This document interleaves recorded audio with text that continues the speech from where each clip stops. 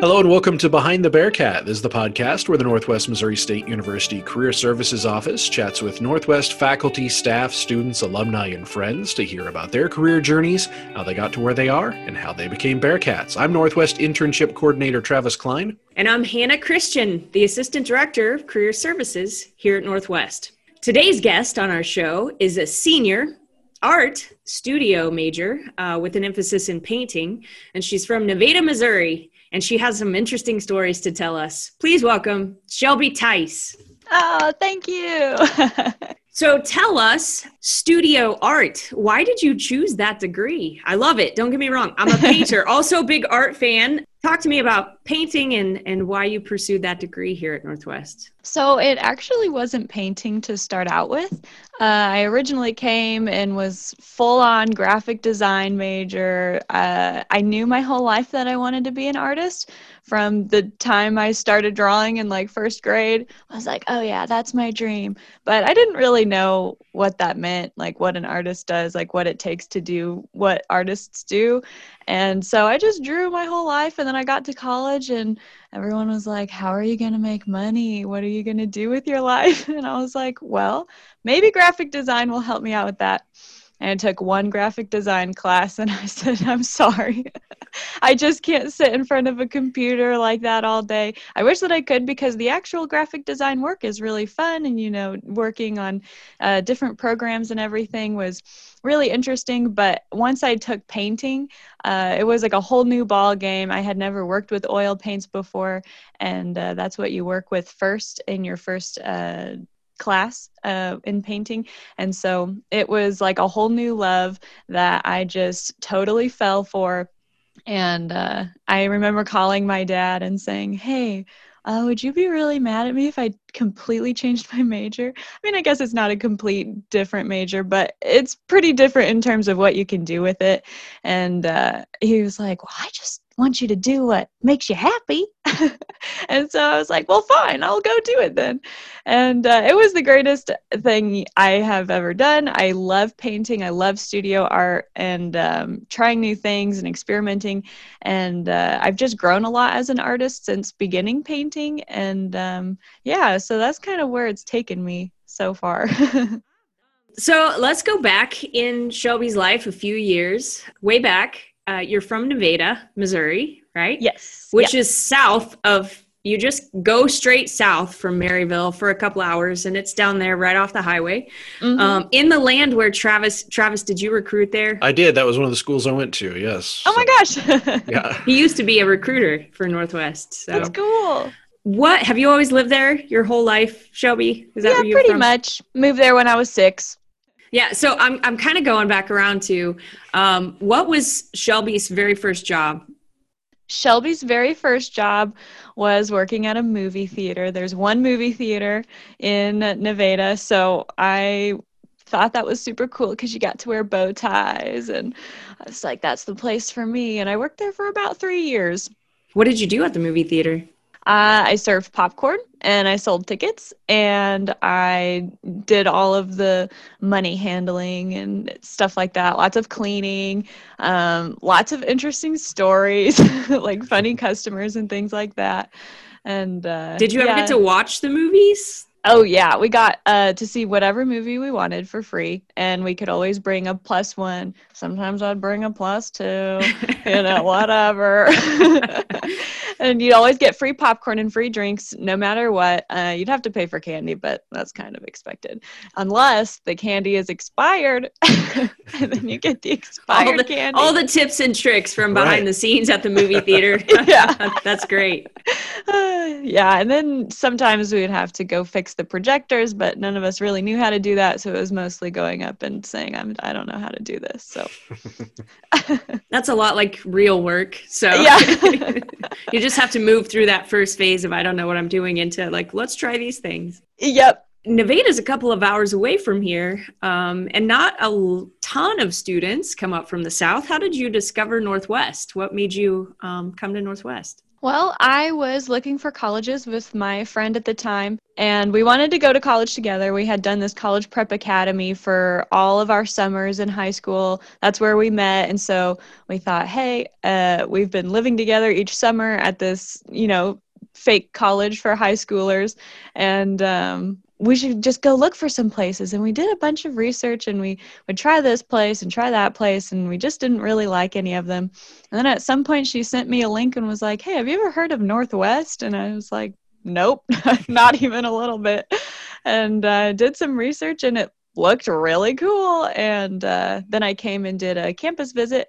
And once I saw the art building, because I'll tell you what, peanut butter cups are my favorite candy. And when I learned that it was, dubbed as the peanut butter cup building based on the way it looked, I was like, it's meant to be. I have to go there.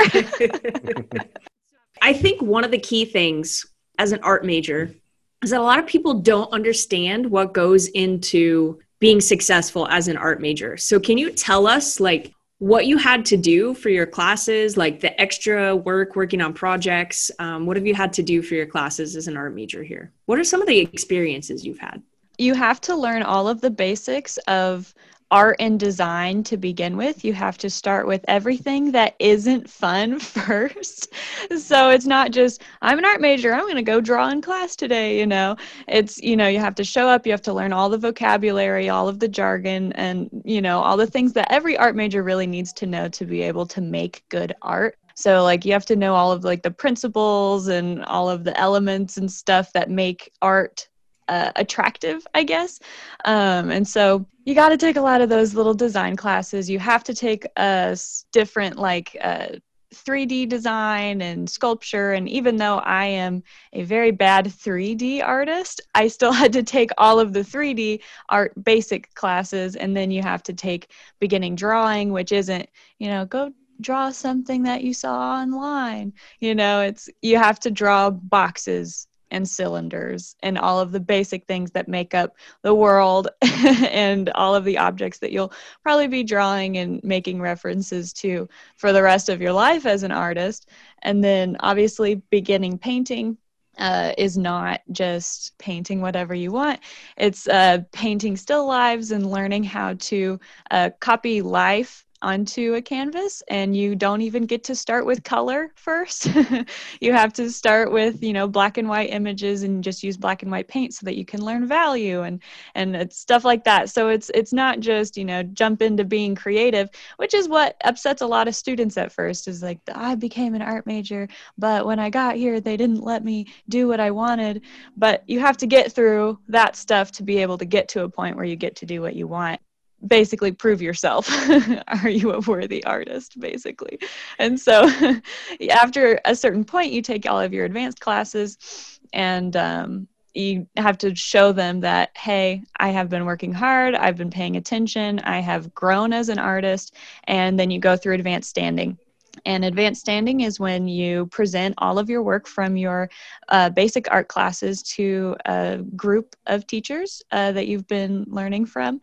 And you present all of your work, and you submit a paper that's here's what I've done, here's what I've learned. You have to read a few books, and write an essay on them and explain how you've been shaped as an artist thus far. And then if you get approved for your advanced standing, then you get to take advanced classes. And then once you've taken advanced classes and you're a senior, you get to go through senior review, which is the same process, but more hey, here's what I've done since joining my advanced classes. And then I can make real art and apply to graduate school, basically. So what are advanced standing classes like? Are they kind of like independent studies? What are you doing in those classes?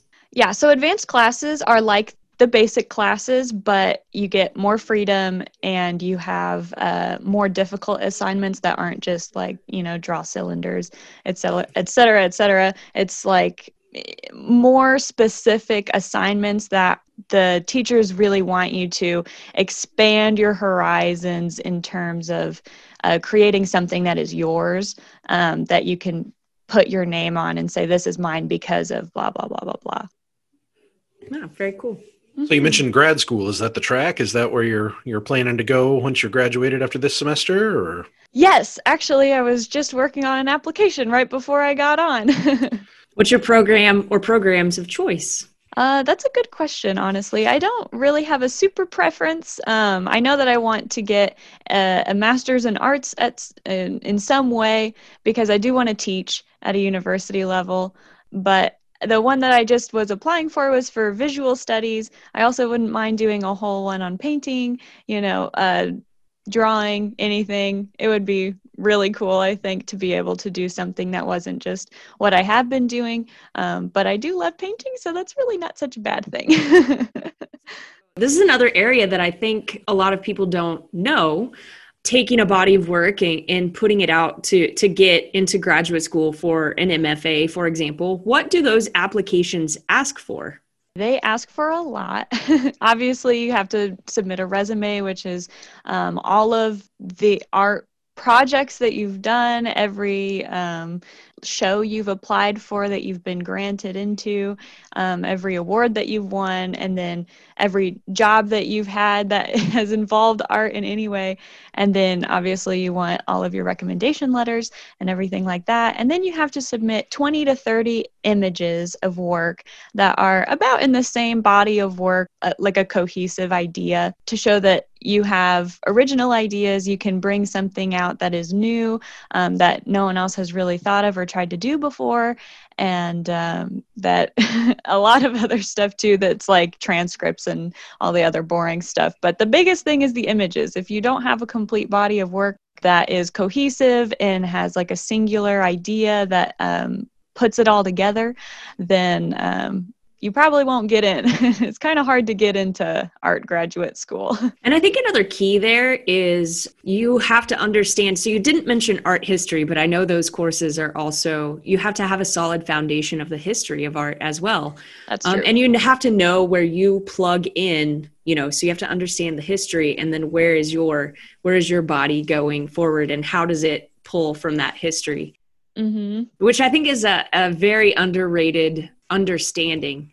It's a complete snapshot of past culture, past art, where you're pulling inspiration from.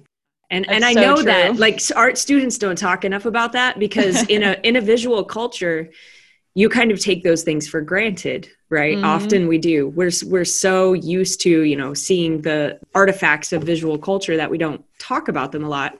But can you tell us, so what is your idea behind your body of work? What are your thoughts? Where are your thoughts coming from? It's funny that you say that, because I originally had just done still lives. After my first painting class, you just do still lives, you work on what is set up in the classroom. I said, this is awesome. I am great at this. Everyone tells me I'm great at this. So I just kept making still lives. And I realized recently, especially after advanced standing, they were like, why do you do what you do? And I just had no answer. My answer was, I've always been doing this. I've always done art. I've always loved art. I've always wanted to be an artist, but why? Never thought about that. And so I was making these still lives, and I realized that I was just kind of making these still lives for everyone else to enjoy. It was a lot of praise and, wow, that's awesome. And, my technical ability in still lives was very great, but my ability to explain why I was doing what I was doing, or why it was important to me to do these still lives, was non-existent. And so a couple semesters ago, I really thought hard about it, and I was in one of my art history classes with Karen Britt, and I realized that right after we did a segment on surrealism, I went home for the weekend, and I realized that that's what I wanted to do. I was like, this is something that I've always been interested in. It's always been really cool. I love looking at surrealistic art like Salvador Dali and, all the classics and stuff. So cool. And so I thought, wait, I can do that. I can actually just do whatever I want. What am I thinking? And so that's what I did. I just started immediately changing my body of work and working on surrealistic art. And around the same time that I started doing that, I also realized that I dream very, very vividly compared to people that are close to me in my life. And so the timing worked perfectly. And my whole body of work now is just trying to record my dreams in a way that is like a kick in the memory, like, hey, remember that time that you were jumping off of skyscrapers and flying through the air? As if I can record that exactly the way that I can remember it, then it's really cool for me. And also, dreams, I think, represent a lot of the way that you're feeling in reality. Your brain is kind of trying to prepare you for what might come next.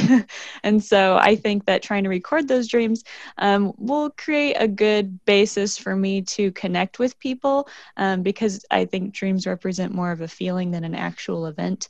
Like, I'm not actually going to go swimming with alligators and try to survive, but everyone has had that feeling before, And so it's a really fun project that I've been working on. I've been just trying to make it as fast as I can for my senior exhibition in the last semester or two, but it has been really fun. And so that's kind of where my body of work is going right now.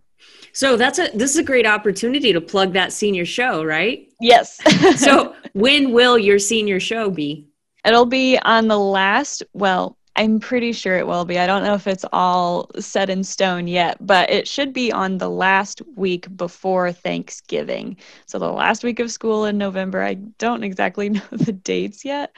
Let me look real quick. I think that it's 16th through the 20th, I think, is the week that it'll be on. And where will it be? I want it to be in the Olive de Luce Gallery. Just a solo show. That would be my dream. But if we can't, then it'll be in the hallway or something. Understandable. COVID. Yep. Can't be in the tiny gallery with 50 people, right? I know. Dang it.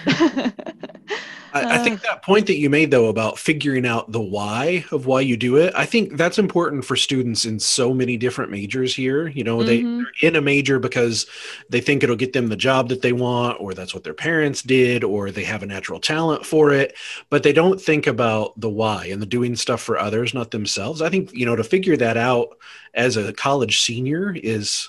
Most of us don't figure that out until way later, and some of us don't figure it out at all. So kudos to you for the self-reflection to figure that out.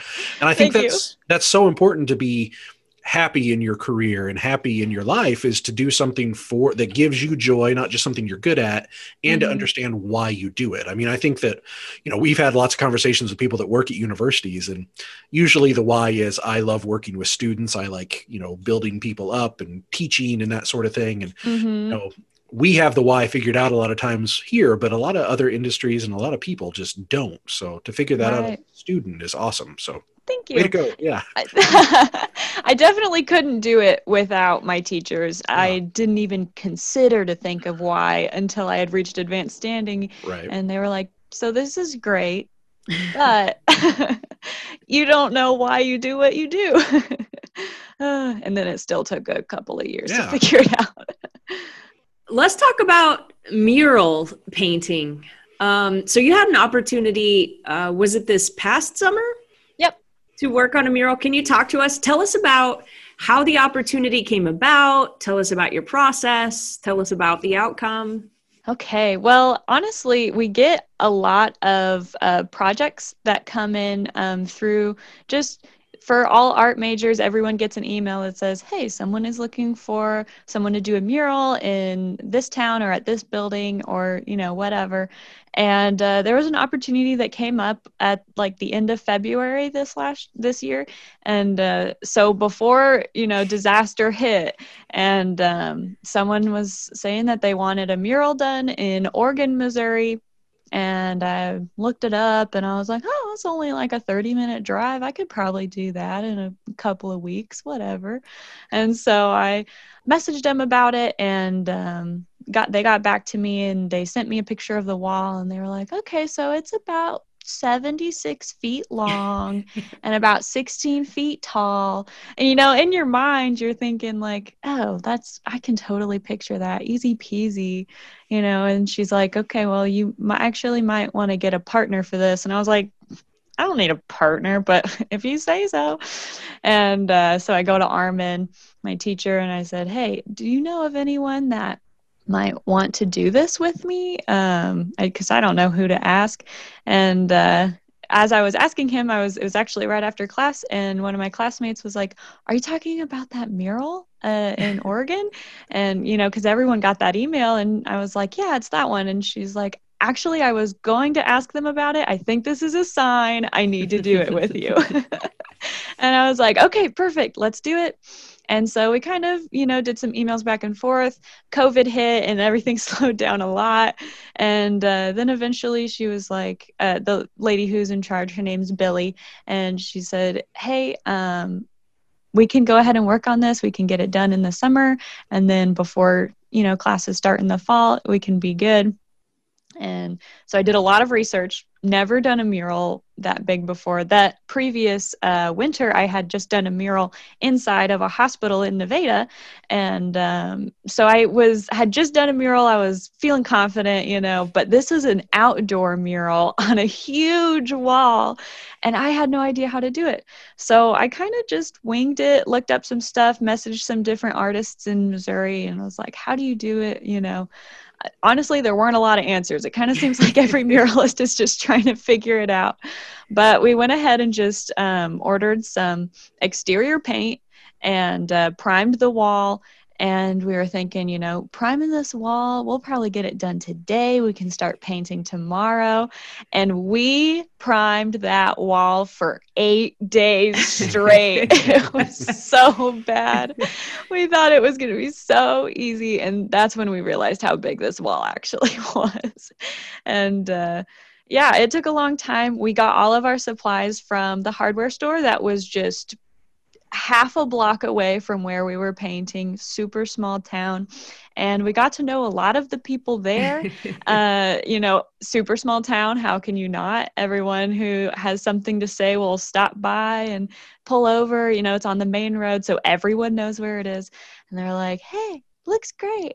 Keep it up," you know. And then there's, you know, people who would drop by some sodas or, you know, just being their southern cuties, you know. Small town Missouri love there. Exactly. It so was. And that was the first time I had ever climbed scaffolding before. We had to get scaffolding rented and all kinds of crazy new things that I had never done before. And lots of crazy new people that I had never met before, that I definitely became friends with and will probably keep in contact with for a long time. There was a lot of, you know, "Hey, I know that you have to drive an hour away," you know, because it's about 45 minutes for me. And then Sierra, her name was Sierra Scott. She lived in Sabetha, Kansas at the time. I think she's still living there now. And she would have to drive about an hour to get there too. So we would just say, "Hey, you want to meet at 8 in the morning? Okay, let's go." And we'd go and meet up and then start. And sometimes we would decide that, "Hey, maybe we can start at noon, we can stay the night, and then we can work all day the next day and then go home and get a lot of stuff done." And Billy has a friend that lives in the town over, which is like 5 minutes away. And she had a cute little apartment in her basement that, you know, just had a little queen size bed and a bathroom. And it was just a perfect little place for us to go and crash for the night and then go back out. And we just got to stay there for free and like pet her dogs. And it was really, really cute. It was Southern hospitality to the max. It really was.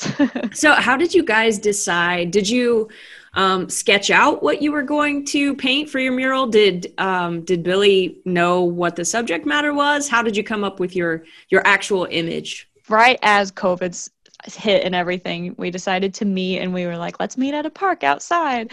And so we met outside in Maryville. She drove up to meet me, and she came with a bunch of yearbooks and a whole like CD full of different pictures of a parade in Oregon from the 50s. And so there was a ton of people in like big curly poofy hair and like beautiful prom dresses and all kinds of, you know, really fun floats and ancient bikes and cars and stuff that they would take all the way down the street.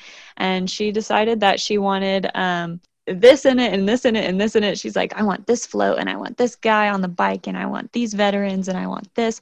And so I was, writing it all down. And then I went home and I started sketching stuff out, and I tried to decide, what's like the most interesting way to use this super long wall and include as many things as I can. And she wanted it to be on the street that the mural is actually on. So she was like, I need you to include this building and this building and this building.